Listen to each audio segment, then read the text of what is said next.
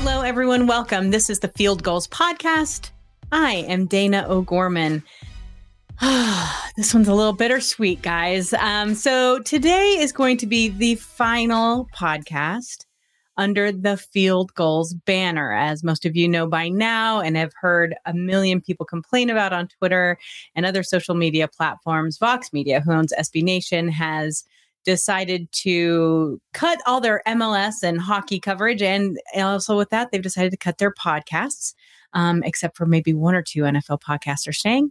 And so this will be the final podcast under the Field Gulls heading. Now, we're going to talk about at the end of the show about how actually this is going to continue a little bit. And I know Dan chatted with you guys about that on his podcast earlier this week about some continuations. But under this banner, this is going to be it for us. So we had to get the whole band back together. So I'm excited today that not only do I have Dan Beans, my co-host for the entire last year of the Field Gulls podcast, but we also have Brandon Schultz, who is the Seahawkers podcast host, but also did this Field Gulls podcast for years.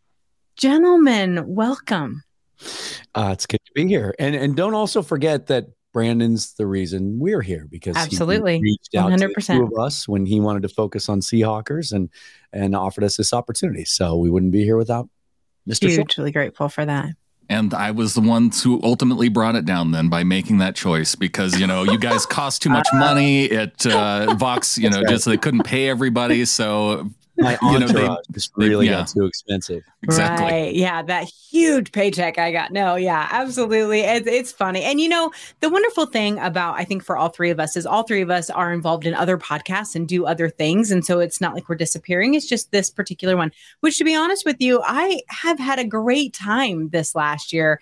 I've met a ton of new Seahawks fans, which I love so much. I've got to know the two of you so much better than I did before too, but this has just been kind of a fun venue to host a podcast and to chat about Seahawks football. So we're going to talk about all that at the end, about where you can still find us and all of that other good stuff for sure. But you guys are here for us to talk about the Seahawks, which, man, we've had a busy few days, right? Like the off season really usually seems kind of dull, and there might be like one or two little trades or something that happens. Somebody gets a new contract, but man, the last probably 72 hours have been hopping for the Seattle Seahawks for sure.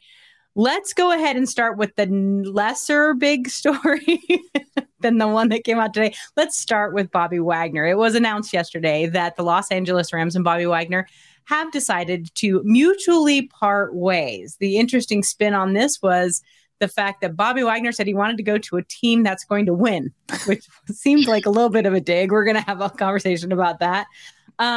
But then, of course, what happens? Seahawks fans lose their ever-loving minds, as they do every once in a while. What am I saying? Pretty regularly.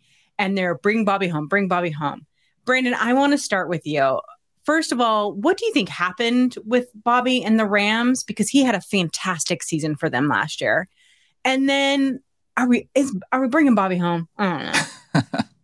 Well, he did have a great season, but I think Bobby is pretty smart to know that the direction of the Rams franchise, this was kind of a potential one-off year for them, right? If with Matt Stafford getting a little older, with Aaron Donald coming back for another year, Jalen Ramsey, who knows what his future is, it seemed like the Rams were loading up for one more run at it because they threw so much at it the year before.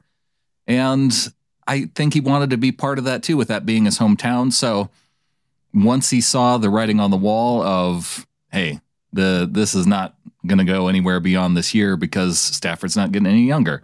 And, who even knows about the future of Sean McVay at this point? So is he going to come back to Seattle? I think that's the big question. Or is it going to be another stay in LA and just go with the Chargers and roll with them? Because if he wants another shot with a title, maybe the Chargers are the answer.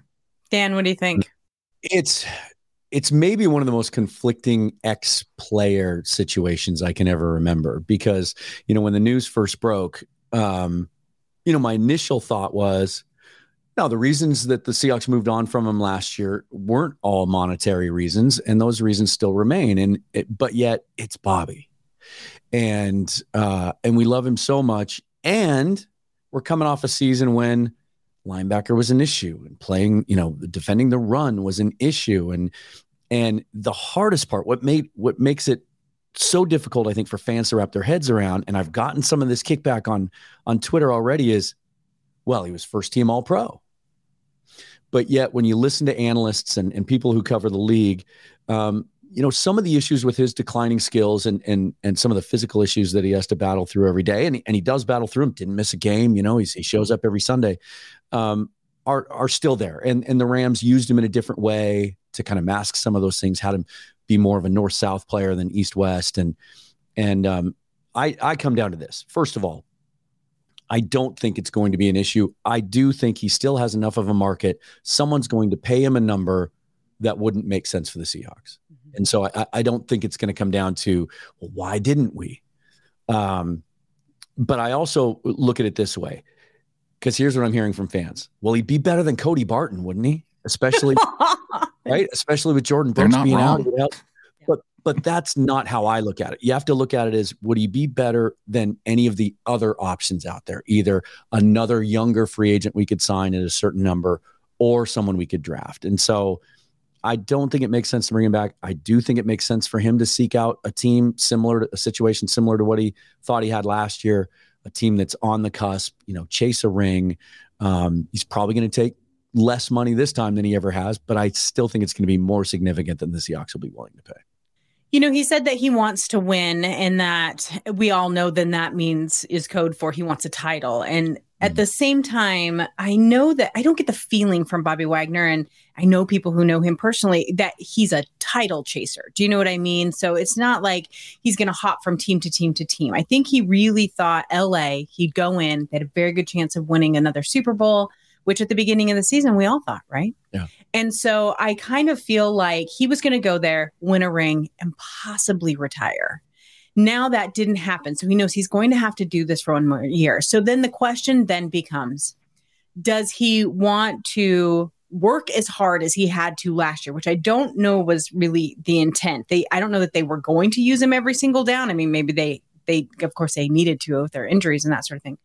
Or is he willing to be more of a rotational player with his age and that sort of thing? If he's willing to be more of a rotational player and take the money for that, then I think he's going to end up in the AFC. I think we're going to see him in Buffalo or Kansas City or Cincinnati or hell, even the Dolphins. You know what I mean? I don't get that feeling. I think he wants to come in and contribute. I think that he wants to come in and make a team better. Conversations I saw on Twitter yesterday were a lot of, Bobby, we would have won X game had Bobby been on the field. We would have won this game had Bobby been on the field. A, we don't know that, but B, you're probably not wrong. Let's be honest with the way he played last year. Yeah. So I don't know. I think that I've heard from some people who know, it's like, man, I think there's, about a 40% chance he ends up back in Seattle. He's always said he's going to go there after he retires anyway. And then what his future plans are. Does he want to teach? But let me tell you, even if they bring Bobby in, they're going to have to either draft or get another linebacker. And what a great vet to have on the field to help them learn. But I think that we aren't going to know what Bobby's going to do probably for a while. I think he's going to sit on it for a bit. Yeah, I think that makes the most sense because, one, you have to wait and see what's going to happen in the draft. I think you're right. The Seahawks will absolutely look at that position, whether it's the draft or free agency, probably both. They should do both. And if they get to training camp and maybe there's an injury to one of those guys, whether it's the free agent or whether it's the draft pick that they picked up, it's kind of one of those unforeseen things. Bobby seems like one of those guys who would be kind of the emergency standby roster spot. He's going to be there unless he go. I don't think any other team apart from an LA team. We know it's not going to be the Rams now. That's why I said the Chargers. I think it's going to be LA or Seattle for Bobby or nothing. Maybe. And it all depends on the market. If the number's right and he wants to come back to Seattle and give it one last shot and then call it a career, maybe that scenario works. What fascinates me, and you touched on it, is what it says about the Rams.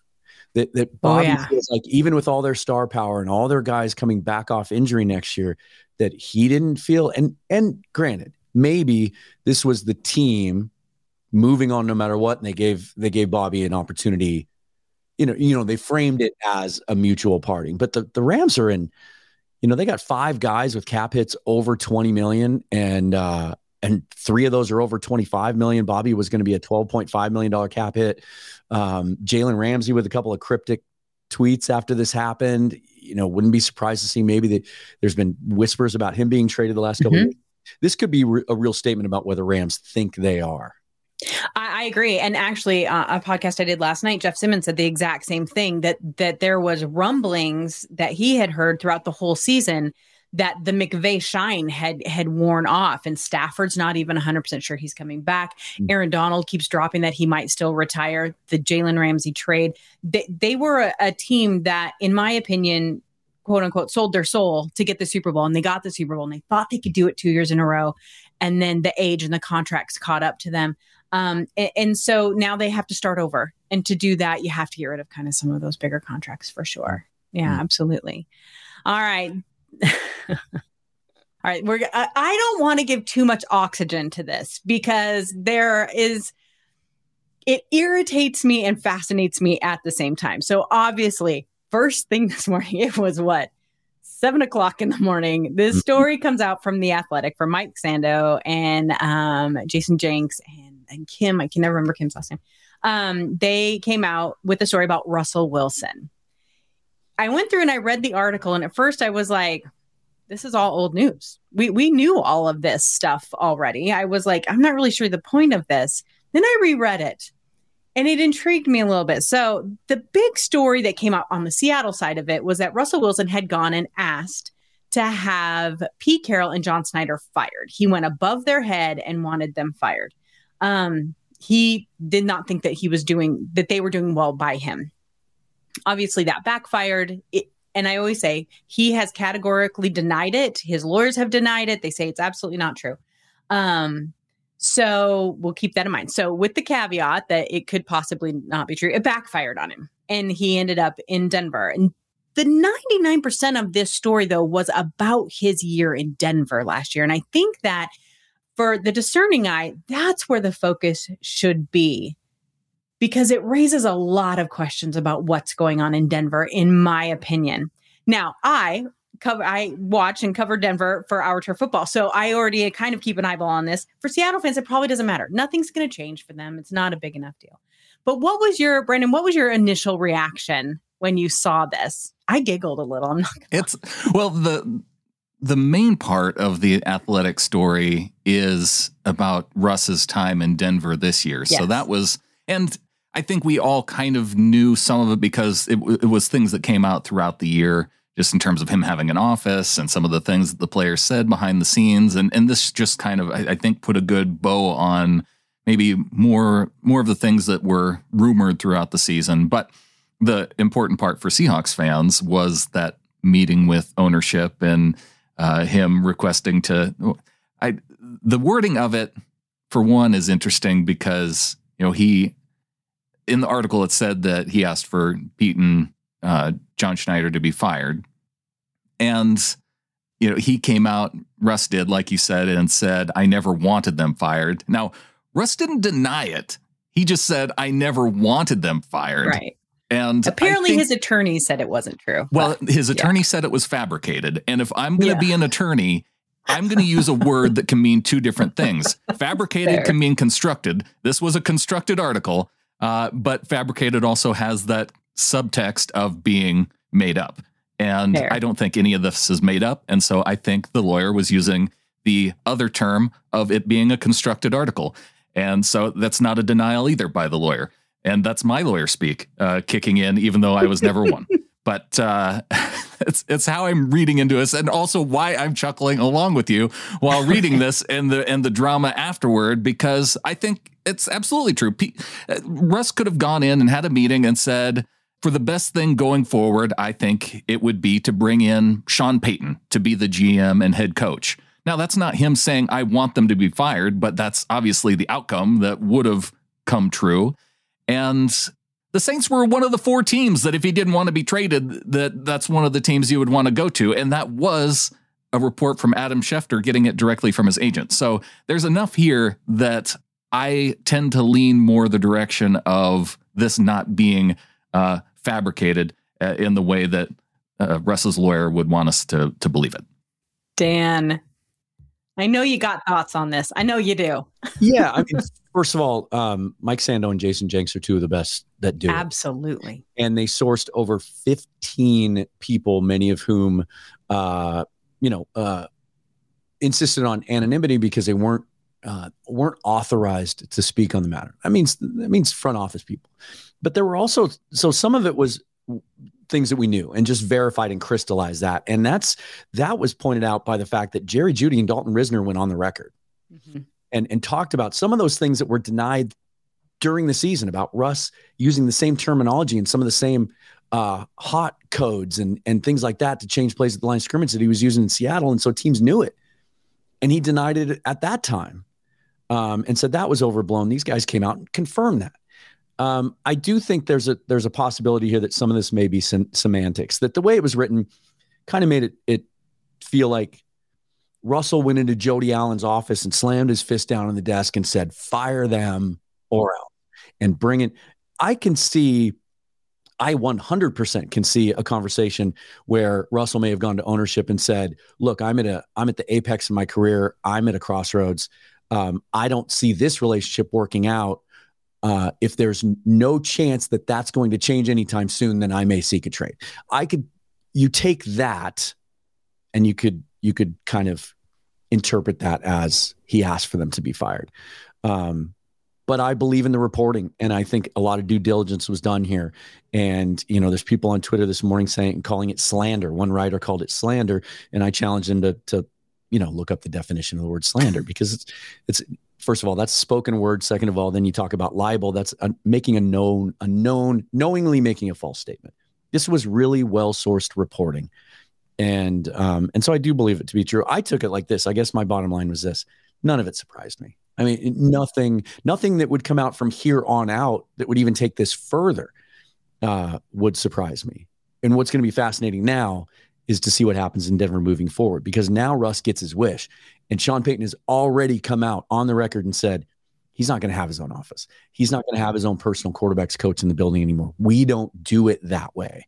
And so, be careful what you wish for, Russ, because we're going to find out in 2023 if he still has anything left in the tank, if this is going to work at all. I find that so interesting too, because that was exactly my take. After I read it through the second time, I'm like, this is not about Seattle. This is all about Denver. This piece was laid out and constructed about Denver and what's going on there. And I think that is where truly this is going to go. I've said this before, that now that this season is over, I don't care what happens to Russell Wilson. I don't care what happens in Denver other than what I have to report on. And this is not personal to me anymore. We got what we needed from him. We got the draft picks. We beat him in the first game. I say we. I wasn't there. I wasn't on the field. But you know what I'm saying. Seattle beat them in week 1. Revenge complete. They made it to the playoffs. Denver didn't. I'm good with that. The problem that I have is not just about Russell Wilson. It's about quarterbacks who feel they're more important than the rest of the team. And I've said that forever. I'm not a fan of quarterbacks. And so I think that this is where Sean Payton is going to have to come in and reorganize and assert his dominance. That sounds so sad, but it's true. Over, a Russell Wilson that was given free reign by Nathaniel Hackett. And I don't blame Nathaniel Hackett for that. As first-time guy, this guy has won all kinds of awards. Heck yeah, I'm going to let him do what he wants. I don't blame him. I mean, God, he's just a kid, right? Yeah, do you? I just don't think that, well, for one, he made such a big deal about Russ coming in. I immediately had concerns about how things were going to go, because it seemed like he was a guy that could be walked all over by a player. And really, he just come from Aaron Rodgers, who walks all over everyone around him. He probably thought it was normal. Right. He probably thought it was totally normal. You know what I mean? I don't know. It's interesting. So anyway, I think that this does, for the perfect analogy, puts a bow on the Russ Seattle era. And he can say how much love he has for Seattle. And I think once he retires and it's a couple years out, Seattle will have love back for him again too.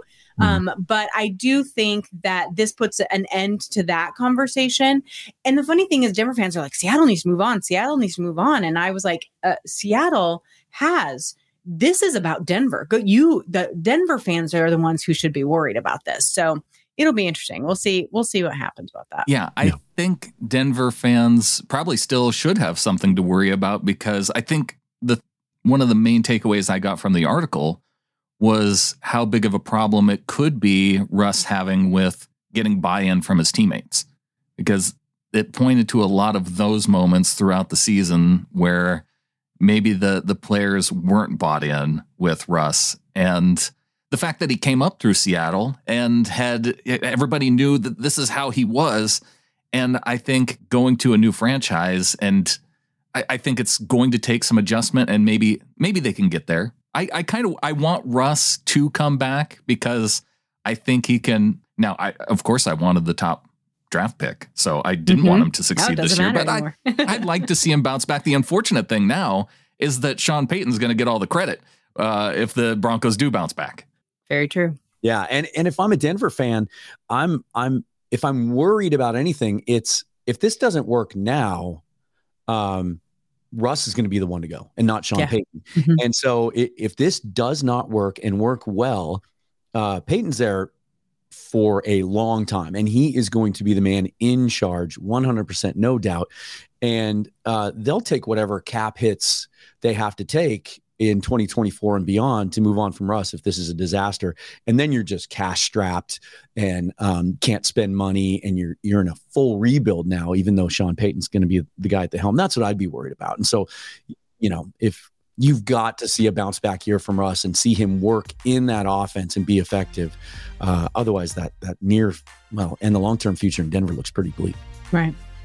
All right. Guess what, you guys? We don't have to talk about Russell Wilson anymore. Hey. We moved on from that. That's awesome.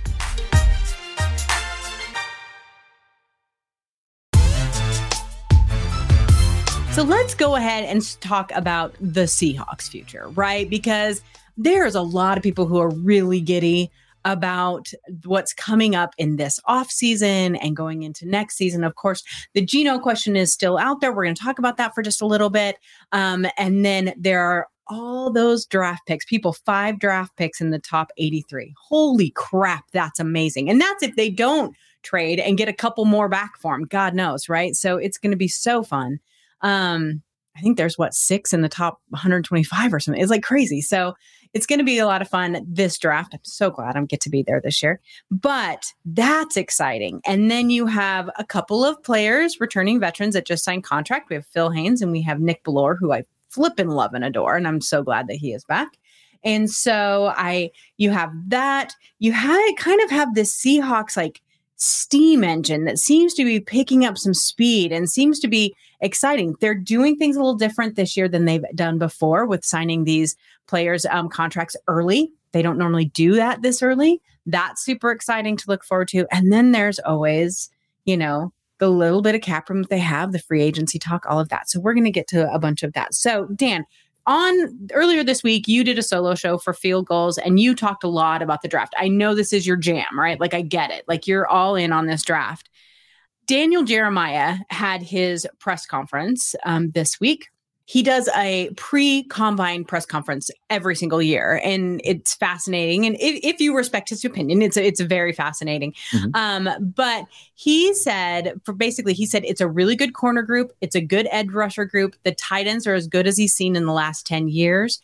And the quarterbacks are going to be the big storyline, but it's much deeper in other positions. Yeah. That made me really excited, Dan, because quarterback, I still don't feel is a huge issue. I still really think that Geno will re-sign here, especially after the Derek Carr news came out today, which we'll talk about later. But it made me excited because there's so many holes that Seattle has to fill. Yeah.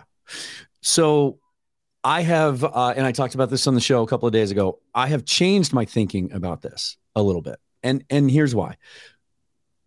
And this is where I think there's a disconnect in a large portion of the fan base is they think only in black and white terms, all or nothing. It's Geno or a draft pick at number 5, and you put all your eggs in that basket. Being a general manager, the NFL is a talent acquisition league. Talent wins. And asset management is John Schneider's primary job. Pete Carroll takes care of the locker room and the players on the field. John Schneider is in charge of acquiring assets. You do that through any means you can, and you take every advantage of any opportunity you have. Those two gentlemen, I guarantee you, believe that they, as long as they're going to be together in Seattle, will never have a draft pick this high again.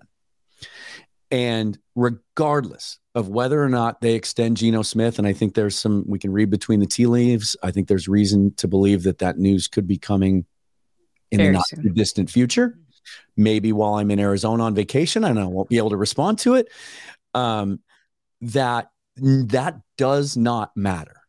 If John Schneider falls in love with one of these quarterbacks that's available at 5, and I believe he will, there's 2 in particular I think that fit kind of the John Schneider mold, he'll take him and stash him and do the Jordan Love, Aaron Rodgers thing and do the Pat Mahomes, Alex Smith thing. Because it's an opportunity to acquire a guy and you don't always know if you're going to have those opportunities. That being said, if you're listening to me say that and you're, and it's causing a panic attack as a Seahawks fan because we need a defensive lineman, what Daniel Jeremiah said about this draft is one of the reasons that I'm comfortable with my opinion, because it is so deep in the areas that the Seahawks need most that you can get the difference between, let's assume Will Anderson, Jalen Carter off the board at 5, which most people seem to believe.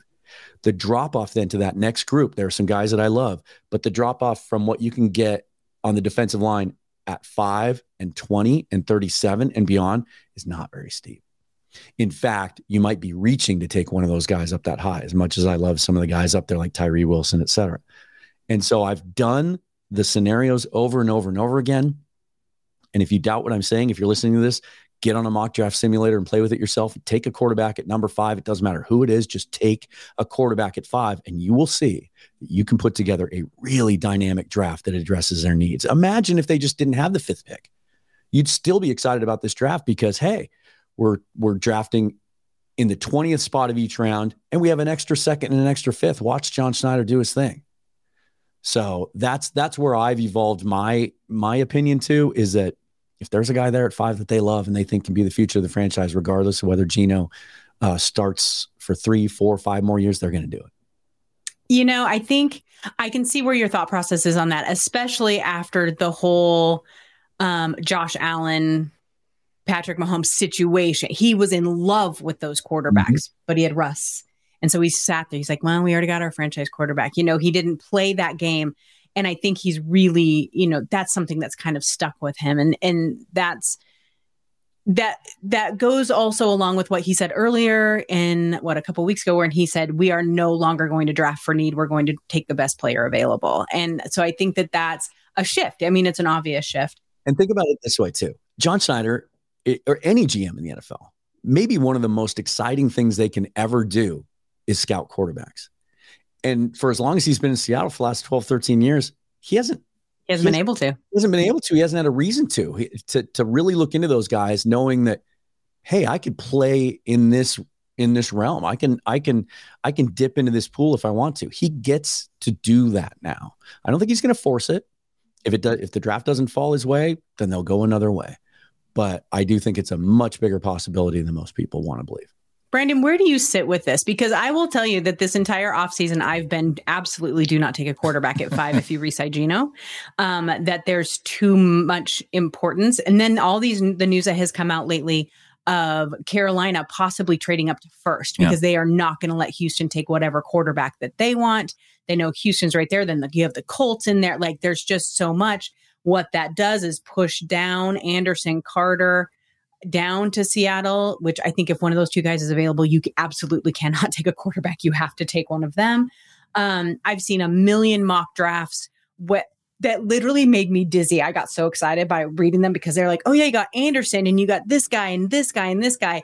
And it just lined up almost too pretty. Yeah. But where do you sit with Dan's theory of, if he's in love with someone, he's going to take him if he's sitting there, kind of a thing? Or especially if you've just re-signed Geno, like, where do you sit with that?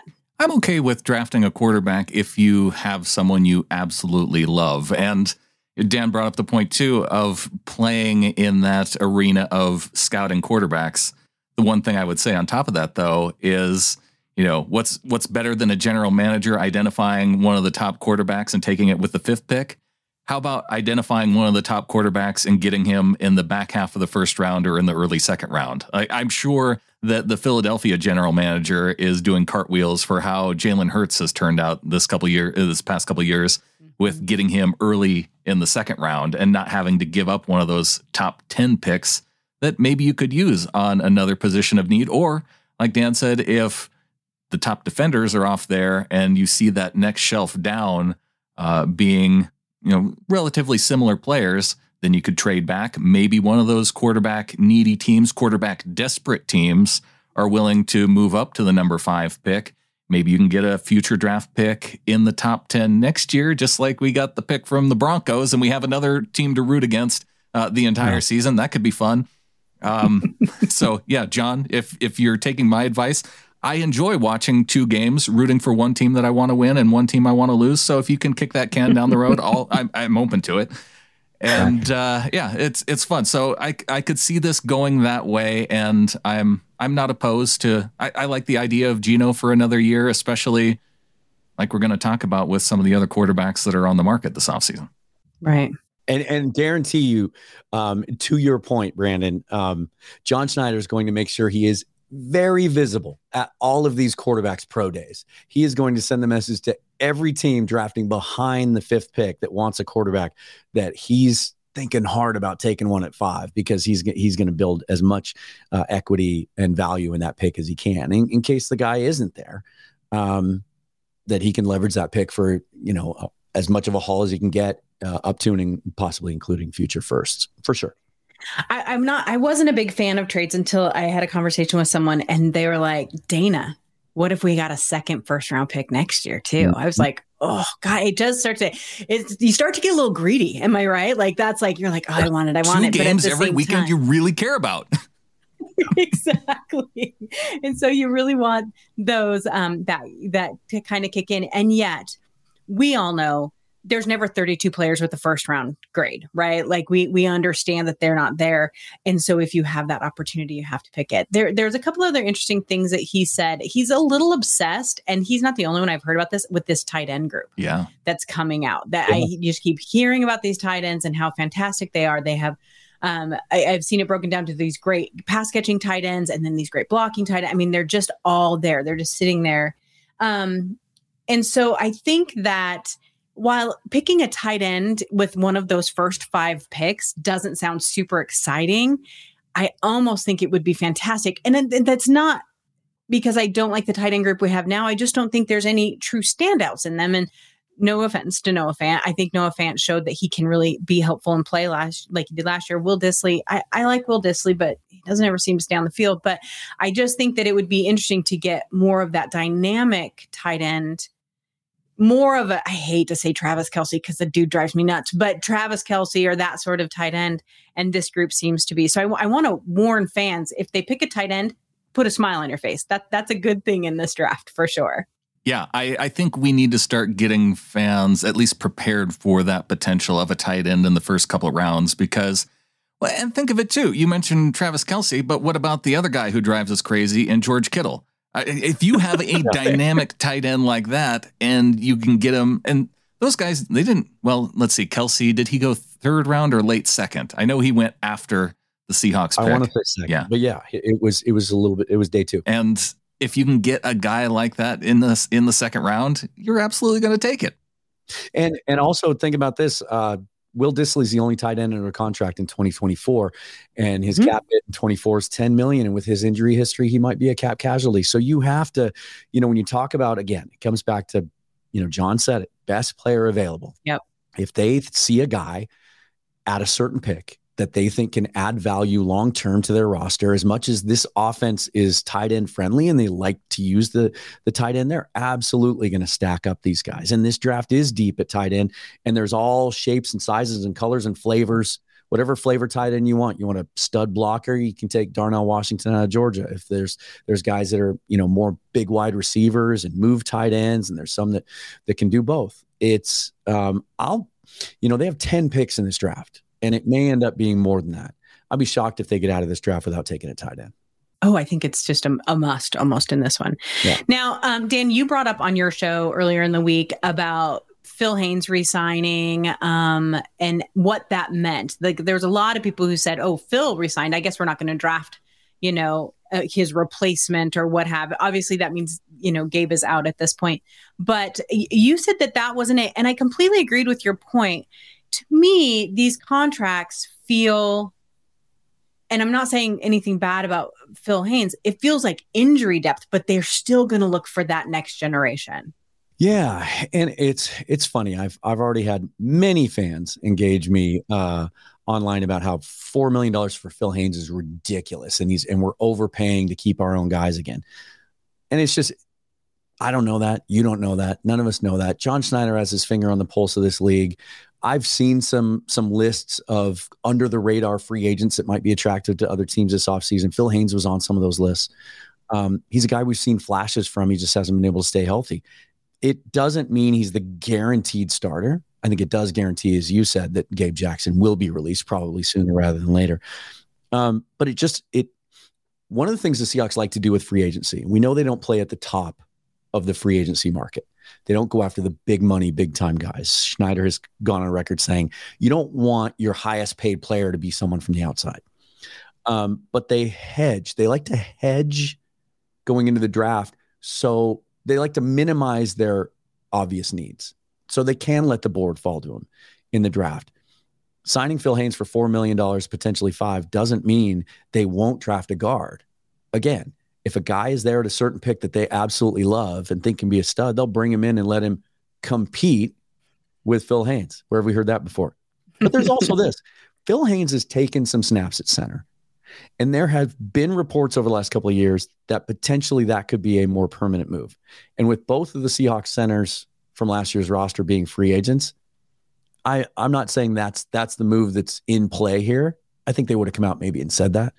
But he does potentially have that kind of versatility. So it's just they wanted to protect themselves. I don't think, as much as we all want to believe that they should address it this way, I don't think the Seahawks want to go into opening day next year with a rookie starting center and a rookie starting right guard. And so they wanted to protect themselves by re-signing a guy in his prime that they think can be a good player. And then, of course, there is our dream of John Jacob Jingleheimer Schmidt coming to Seattle. God love him. We all want a center. We all want a center. We're all living under the Creed, that PTSD of Creed Humphrey. So we need a good center for sure. All right, let's talk about some of these free agent quarterbacks that are out there right now. So it came out today that Derek Carr says he's looking for $35 million a year. And there were a lot of people who were like, what? Only $35 million a year? It's in such sharp contrast to what's going on with Lamar Jackson in Baltimore and him wanting $250 million guaranteed, much like Deshaun Watson. I find that to be such a stark contrast. And I think that why that is so interesting to me is because we've heard the $45 million number from Daniel Jones, which we all giggled at. And then we expected more from Carr, because I actually think Carr's actually a pretty good quarterback. I'm not saying he's elite. I just think he's a pretty good quarterback. And who's had how many offensive coordinators in his world. But I find that the contrast of that is so interesting. And I feel like it's almost the Deshaun Watson backlash is what I'm saying, is that there are quarterbacks who are like, yep, I want that money. And other guys are like, well, I want to play. So I'm going to tell them I want less just to make sure I get on a team somewhere.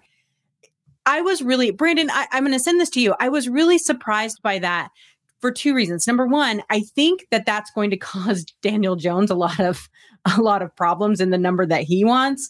But I also think it's actually going to end up being good for Seattle in the re-signing of Geno. Yeah, I think it probably puts us closer to an idea of what Geno may sign for, because if I were to put Geno is kind of a mix of both scenarios, right? He has the age and experience of Derek Carr, but yet he's looking for his first payday like Lamar and Daniel Jones. And so that's where I see the differentiation, is that with Derek Carr, Carr's made his money. He's got a big contract, and he probably is looking to find a place where he can go and be successful, and recognizing that that's kind of a sweet spot, right, for quarterbacks, in that you're outside of the top 10 of money. So maybe they can afford some extra things to put around you. And I think Carr recognizes that maybe he needs that a little bit, and that he's not an upper echelon quarterback. So I think it's good just that he's recognizing that. And I guess if I were to put more of a comparison, I would put Geno more in the comparison of Carr, and that, maybe that brings down Geno's price tag in a sense, or maybe this is all pretty much done and it doesn't fair. Play into it at all. But I could say, well, Derek Carr is more accomplished than Geno, so under 35 is where you could ultimately get Geno. And I think with the franchise number, it probably puts him around there anyway. But it's not a comparison with the younger QBs. And I feel like with Seattle, that's why it makes more sense for me to come back with Geno. And I would rather have Geno Smith than Derek Carr, too. Yeah, I agree. I was talking with Joe DeLeon of the Believe Podcast Network, and he's a Giants fan. And I had to make the case for Daniel Jones over Geno Smith.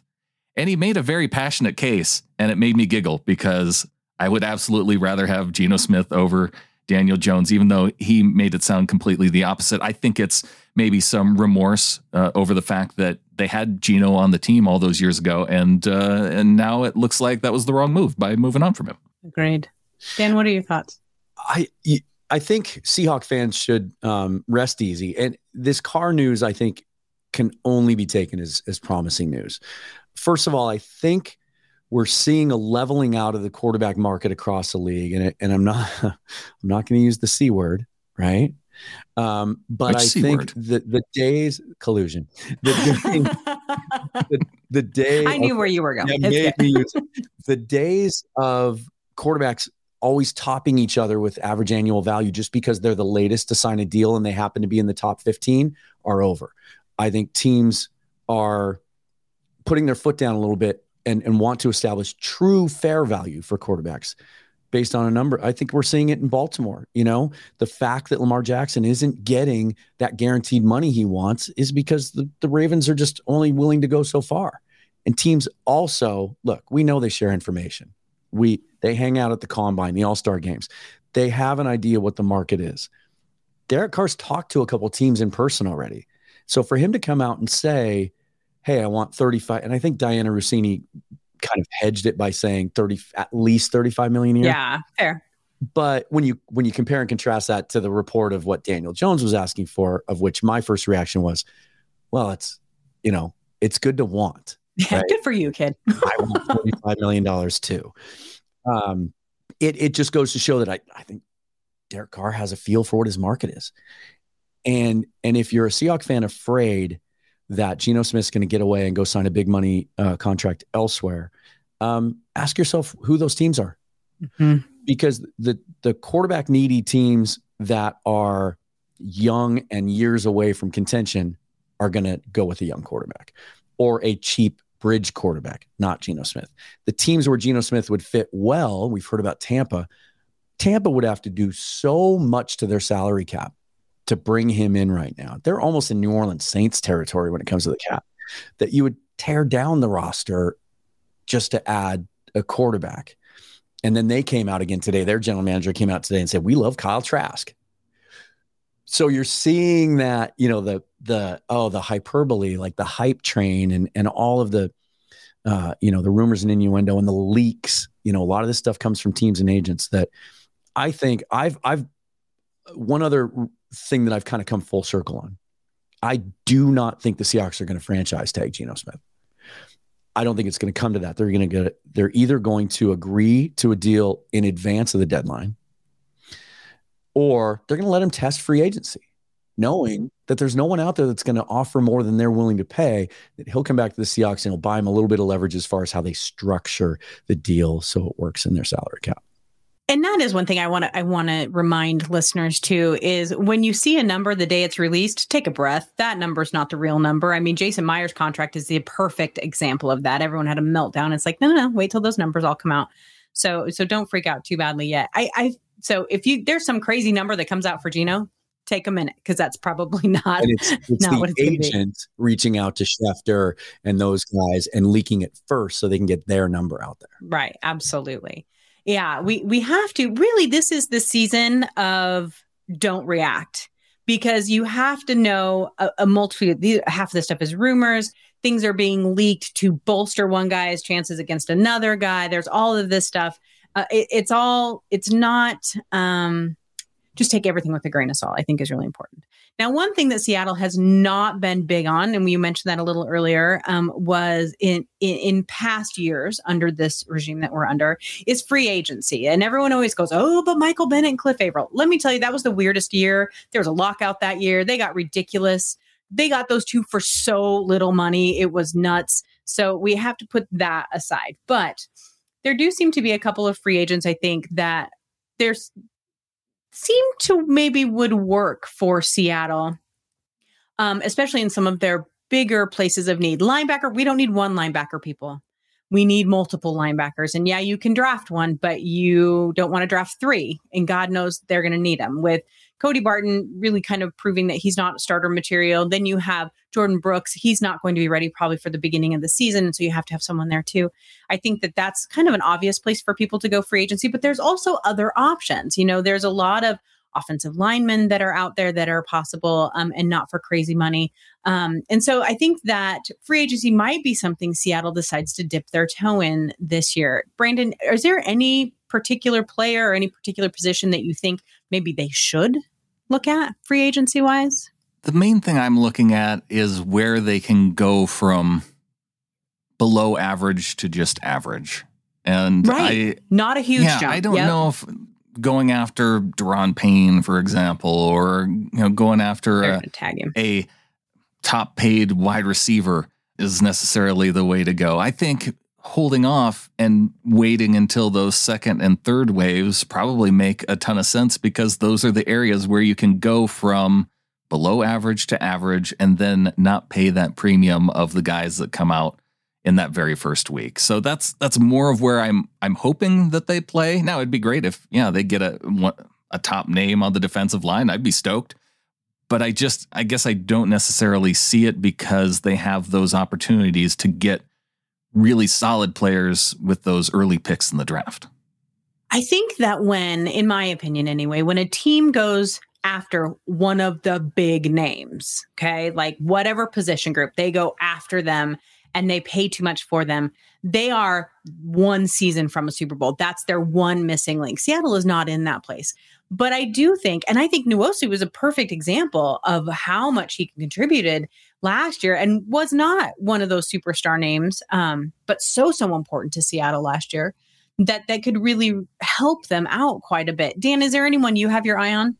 I'm so glad you brought up Uchenna Nwosu, because the point I was going to make is I think when the Seahawks go into the free agent market, they're looking for guys who just haven't had an opportunity to break out yet, who are going into their second contract, were still in the prime of their career physically, and just haven't had that opportunity. And so they can get them at a number that makes more sense, because they want to try to spread their salary cap hits out more evenly. And Nwosu is a perfect example. I hardly knew him when we signed him. Wasn't that familiar with him. And look what a brilliant signing that turned out to be. And they gave him a pretty good amount of money. So I look around the league at guys that can do that. That can help solidify certain positions that need an upgrade, because you don't, as much as we have fun with the mock drafts and all that, you're not going to go into day one next year with 5 rookies starting in your front 7 because you feel like that's an area they need to address. You're just not. If you are, it's going to be painful. And so you want to solidify some of those spots and look for guys who are ascending players. And there's a couple staying right in the NFC West that I've had my eye on for a while. One is Charles Omenihu of the San Francisco 49ers. Was an original draft pick of the Houston Texans. And when he came out, he was a guy that I spent a lot of time looking at and mocking to the Seahawks. Ended up going lower than people thought. 3rd round, really kind of broke out in that rotation with the 49ers. Now he had some off the field stuff a couple of months ago. Not sure how that's gonna play out. But a guy that a bigger defensive end, which is I think the thing that was missing from that Seahawks defense. They were playing smaller guys out of position. When Poona Ford is playing 3-4 defensive end for you, that's an issue. And so a guy like Omenihu can get after the passer, but also can be stout against the run. And the other one is Zach Allen from the Arizona Cardinals, 26 years old, 6'5", 285. Liked him coming out of Boston College in the third round a couple of years ago. He's a 4 or 5 sack a year guy, only made $1 million last year. If he's a guy you can get for $4, $5, $6 million, again, a stout, more typical 3-4 defensive end that can stand up and hold the edge against the run, but can get after the passer from time to time. You can fill some of those holes before the draft with solid veterans like that are ascending players. I think that's the kind of move they're going to look to make. I think that all of us have said at one point on our podcast, however many that we do, that Seattle's defense just needed to be average for that offense to have been that much better. And I think that that's to not have to play from behind and to not have to bend, not break. And they were breaking a lot last year. So I think that you're at the point is 100% valid. You don't need to have a superstar. You want those blue chip players as rookies. You don't want to pay for a blue chip player on their second and third contract. And so I think that that's really where Seattle, even if they can just a couple of levels, they just move up a little bit, that it would make a huge, huge just difference. Acquire good players that fit the scheme. That's what they need to do. Stop the run. That fit the scheme. Like Pete Carroll wants to do. Well, that's all we're asking. Just stop the run. I mean, come on, people. That's so true. So last question before we kind of wrap this up. How do you feel? So we're a little separated now from the end of the season. We're going in. How do you feel? I had a conversation last night that really the Rams are falling apart. Arizona's a disaster. Right now, God knows what they're going to do. They're going to end up trading Hopkins, and it's just going to be a complete rebuild. San Francisco is still San Francisco. We just don't know what the hell they're going to do with their quarterback situation. So Seattle, to me, feels like they are in a solid second in this division, which is exciting for me because that's not what I expected after Russ left. That's not what I thought would happen. Where do you guys feel this team is at going into this offseason, where hopefully they can do nothing but get better, fingers crossed? Brandon, what about you? I feel like they're in a really good position based off of the Russ trade because I worry sometimes. I worry that I get overly optimistic and I just need to calm myself down a little bit. So that makes me feel better. Well, we saw what they did with the draft picks last year, and now they have an opportunity again. It's like they still have quite a few holes to fill, but maybe not as many as last year, whereas I think that allowed them the freedom to really go after and succeed in the draft where they hadn't in the past, where they're maybe looking to try and fill holes because they felt like they were in that window with Russ. And now it's reloading for the franchise. So I see Pete Carroll being excited. I see John Schneider being excited about it. The potential for a quarterback of the future beyond Geno if they do re-sign him like we kind of expect the team to do. It's pretty fun. And we have so many guys that we look at from this season, from the last draft, that had so much success, right? The fact that you have 2 bookend tackles that you could see this line building off of. And I've even talked to people that say, hey, maybe one of those tackles can move into guard because it's a pretty deep tackle draft too. And then you have some flexibility within the roster, or maybe one of the young guys moves into tackle, but then you have depth pieces too within that line of really solid players. It's not something that we've had with an offensive line since we go back to where Marshawn was running the ball so well, which leads me to K9 and how excited about him I am going forward in the run game. And continuing to have Tyler Lockett and DK Metcalf on the outside. So it's building such a fun offense, and the idea that you can load up with draft picks and maybe go after some really good guys on the defensive side in the draft and start to build that up now. It has me excited that it's going to be a fun offseason. Fun is a good word too, because I feel like this season, I know not everyone can have fun watching Seattle games. They just get too stressed out about it. I get that. But it just felt lighter. It felt more fun to watch. And yes, the defense was frustrating and the offense was frustrating at sometimes, but that's just football. But we weren't seeing the same old. And I just feel like that's going to continue into next season. Dan, where are you at with this team? I agree with Brandon. I think they're in a really enviable situation. It's not often that you're good and have assets. And that's where we are. And I honestly think John Schneider and Pete Carroll didn't expect to be where we are today when they traded Russell Wilson. I think you look at the way they structured DK's contract, you look at the cap hits of Lockett and Metcalf in 24, and I think they expected to have a rookie quarterback under contract and take advantage of that. But the way their salary cap is spread out, it's very evenly spread out. And I talked about the Rams earlier. I think I said they have 5 guys over 20 million. 3 of those are over 25 million. Seahawks don't have one. And they only have 7 guys over 10 million. But you can't pay $4 million to Phil Haynes, Dan. You can't do it. That gives you flexibility. You talk about the big story going into the championship weekend was, hey, look, 3 of the 4 teams have cheap quarterbacks. That's how you do it. Well, look who won the Super Bowl. It was Pat Mahomes with the $45 million cap hit. It's because of how they manage the rest of their roster. They're saving money in their secondary. They're saving money. It's how you spread that out. And so here they are. They're coming off a 9-win season in a division that has 1 elite team in it and 2 with major question marks, as you said, in a conference that has question marks. You look at the teams at the top, other than the Eagles, but even the Eagles, they got to figure out a way to pay Jalen Hurts, and they're going to have to release or restructure and kick the can down the road on a bunch of veteran guys too. But if you take them out of the equation, there's an opportunity there.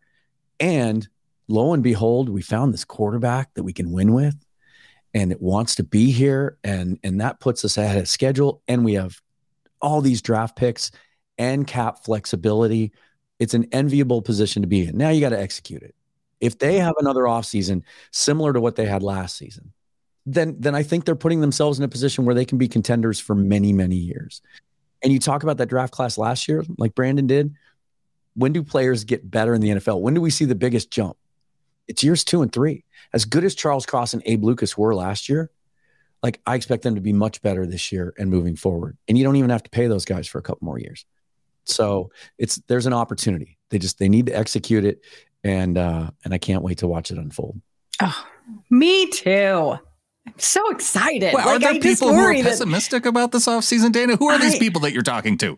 Well, they're just convinced. Well, honestly, what it comes down to is that they're just like, oh, they're going to screw this draft up. They're going to screw the draft up. Really? Those are the people that think paying Geno Smith is going to be a disaster. Who wants to pay $40 million to a 35-year-old quarterback? I do. I do. Thank you very much. Let's move on from that. Let's go ahead and do that. Oh, you guys, this has been just such a fun year. I've had such a good time with you guys and hanging out. Now, I know all of us do other podcasts. I want to make sure that everyone knows where to find it. And Dan, you explained this so well on your show earlier this week about the feeds from these shows and how they're going to kind of stay put, just rebranded. So Brandon, I want to start with you. You are going to continue the Seahawkers podcast, and you're staying on this same feed. Is that correct? Yeah, I've been on the Seahawkers has been on a feed outside of SB Nation for, it's been where it's been for the entirety of my hosting it. The reason why I actually agreed to come on as the Field Gulls host was because they wanted to transfer all the content that I had created before onto the SB Nation servers.